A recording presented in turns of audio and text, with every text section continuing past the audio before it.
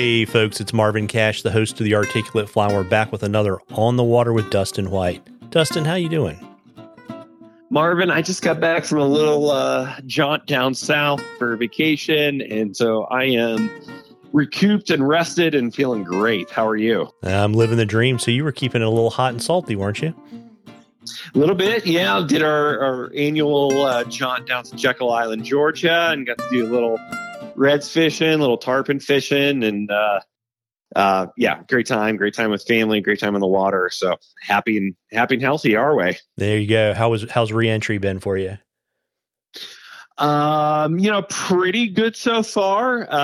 Yeah, I mean, great.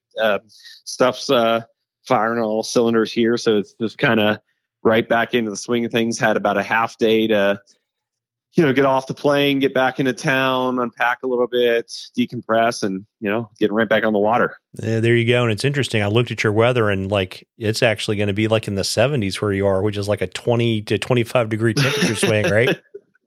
Huge temp swing. Yeah. We got a bit of a cooling trend. I don't trust it to stick around. Anyone that knows Wyoming weather knows, our kind of hyperbole cliche is if you don't like the weather, wait an hour. It's definitely true here. So we'll see how long it sticks around. But, we've got a cooling front coming in. And so that actually is going to be really welcome here on the waters of the Gray Reef and downstream. It's been a bit warmer water temp. So we'll take some cooler temp for sure. Yeah. And you were telling me too, you've got kind of a unique flow situation in all three of your rivers. Yeah, really, really interesting. All three drainages of the trout fisheries we fish of both the Miracle Mile and the Gray Reef of the North Platte, as well as the Thermopolis stretch of the Bighorn, are all right around 2,000 CFS. So that doesn't happen often where all three are basically just about the same flow as each other, but that's where we're at right now. The unique thing, as I kind of alluded to before with the Gray Reef, is the intake from the top of the Alcova Dam is what they've been pulling water from. So those water temps have actually been on the warmer end of things, and coming out of the warmer weather that we had, those water temps, starting the day were in the 60s, and by late morning we're in the mid 60s, and definitely in the afternoon that mid upper stretch. So our guides, we've been trying to exercise some caution and encouraging folks, hey, keep a thermometer with you.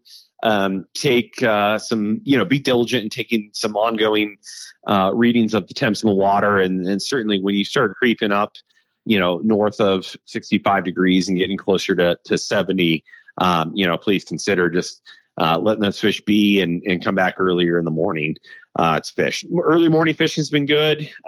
Plenty of bugs out in the water, plenty of fish eager to eat. But, as you get closer to that lunch hour, we're asking folks just to be a little more respectful of our coworkers, so to speak. Yeah, which means get up early and don't eat your lunch until you're off the water, right? Exactly. Yeah, it's a real allocation of what you do in your day. But get out there a little earlier.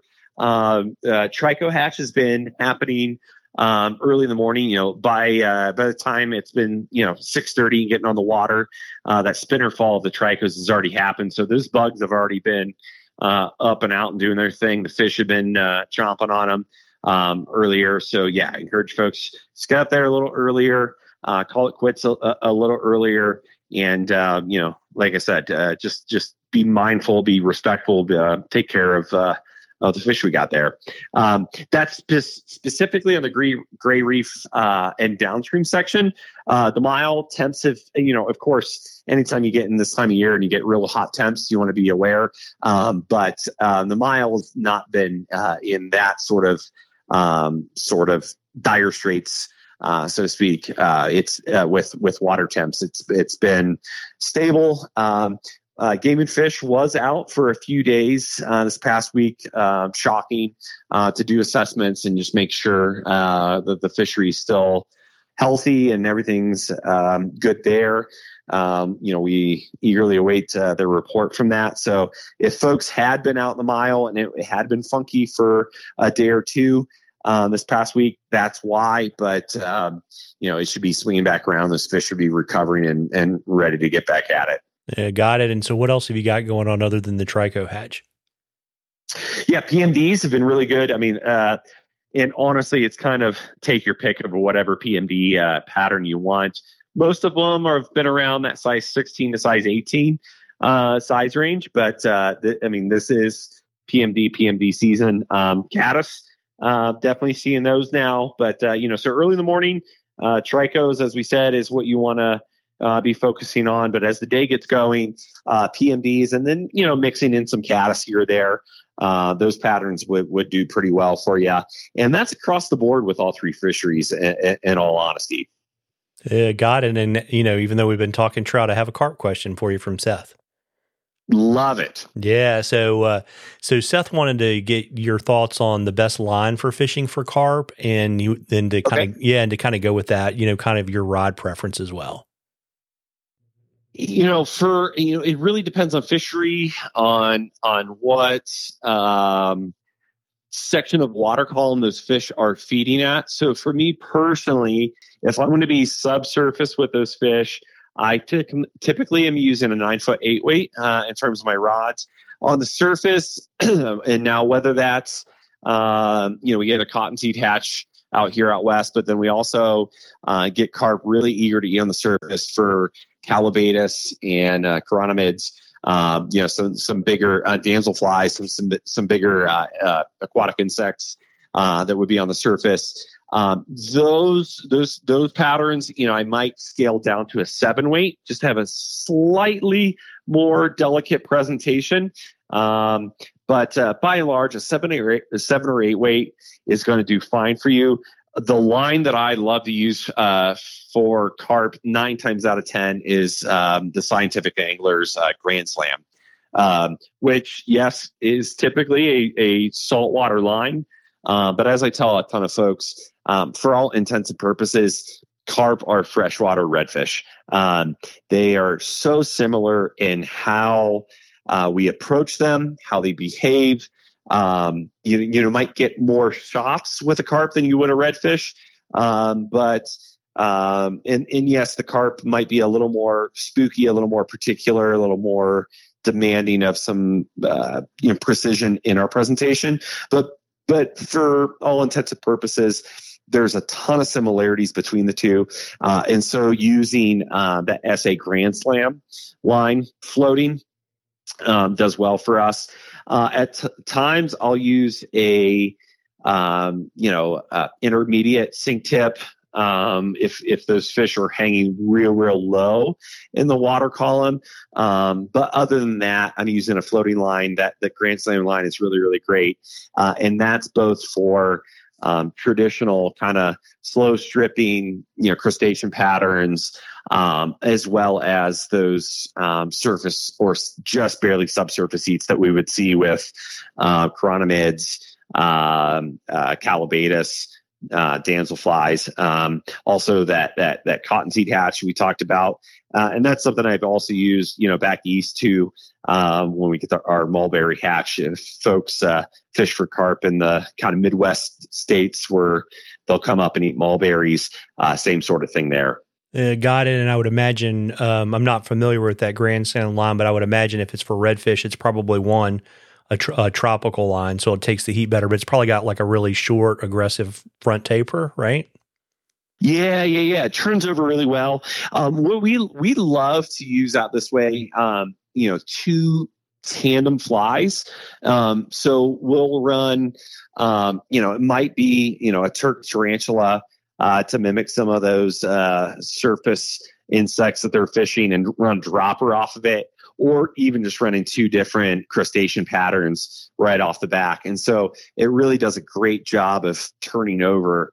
They're not overly heavy flies in and of themselves, but when you're running 2 of those, one off tag and off the other, it really does turn them both over really well.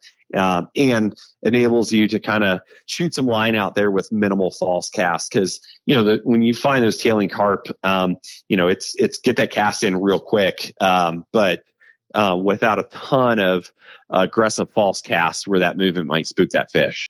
Yeah, it's always funny. It reminds me of bone fishing, and you're like at 10, and then you like your false cast. He's like, now they're at noon, and now they're at 2:00, and now they're gone. Yep. We can find that with carp, honestly, quite a bit. We jokingly and lovingly call them golden bones.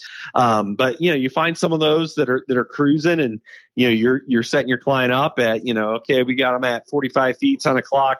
Oh, now they're at exactly what you said. Now they're at noon, and now it's gone.